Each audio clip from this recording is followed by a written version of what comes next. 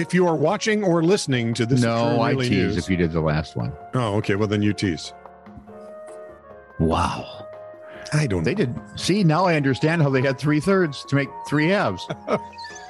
Third half. If you're better at math than us, you obviously are in the wrong place. Or actually, you're just breathing. We do thank you, though, for whatever the weird and warped reason that you listen and watch and do whatever this show does. Because you've obviously liked, subscribed, and followed us at your favorite streamer deal. So if you'd have your friends do that, it's tough to like, subscribe, follow at their favorite streamer deals. Be just Honky and Dory. This is True, Really News with Scott Combs and Tony Vercanis. All the news you're about to hear is true, Really?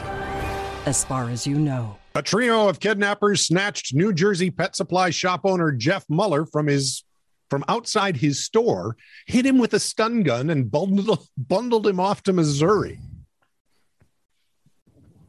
That's a long trip. And why couldn't you just ask him? Yeah, well, Hey, dude, do you want a road trip to Missouri? well, this crime trio is special. Muller managed to escape briefly. We talking Larry Moe and Curly special? Oh, man, I'm not sure they're that bright. I think Mack and Meyer would point and laugh at these guys. Uh-oh. Muller managed to escape briefly in Lake Ozark, Missouri, just long enough to be spotted by a convenience store clerk who alerted authorities. The three criminals, known to police, Imagine. were tracked down and arrested.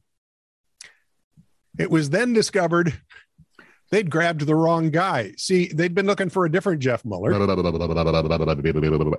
Apparently, they verified his identity by looking in the phone book.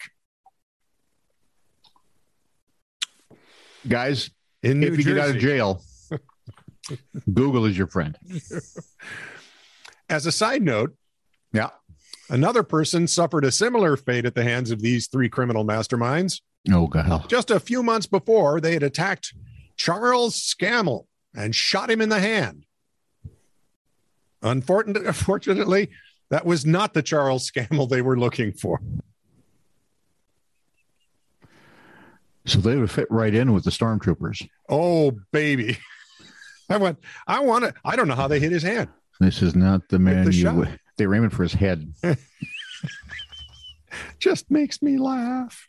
So as long as we have competent criminals, three people. You're doing fine, Ace.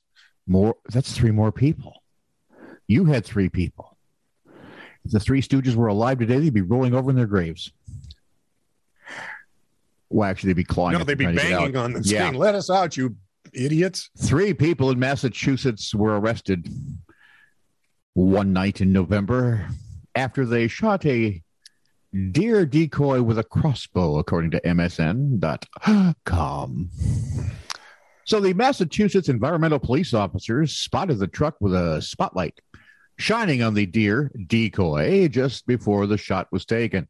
You can't say a shot rings out when it's a crossbow because all you get is a thwip kind of noise. Boing. The hunters realized pretty quick it was a decoy and took off because that always works.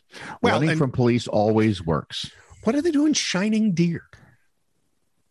For those of you who don't hunt, it's a good way to attract a deer so you can kill it, and it's illegal. And the trouble, it works, Yeah. It's but it just also illegal. attracts things besides deer. Yeah, like because- bears. You're in the freaking dark. Yeah. And if there happens to be, I don't know, anyone from the Massachusetts Environmental Police around, There you go. and that's how they found them. Mhm. They saw the light and found they were apprehended a little while later, and there were deer legs in their truck bed in plain sight. Baby. You know, I'm thinking now maybe they were bear hunting and just they were arraigned on multiple charges, included hunting with artificial light, hunting with the aid of a vehicle, hunting after hours, and just generally being dumber than a rock.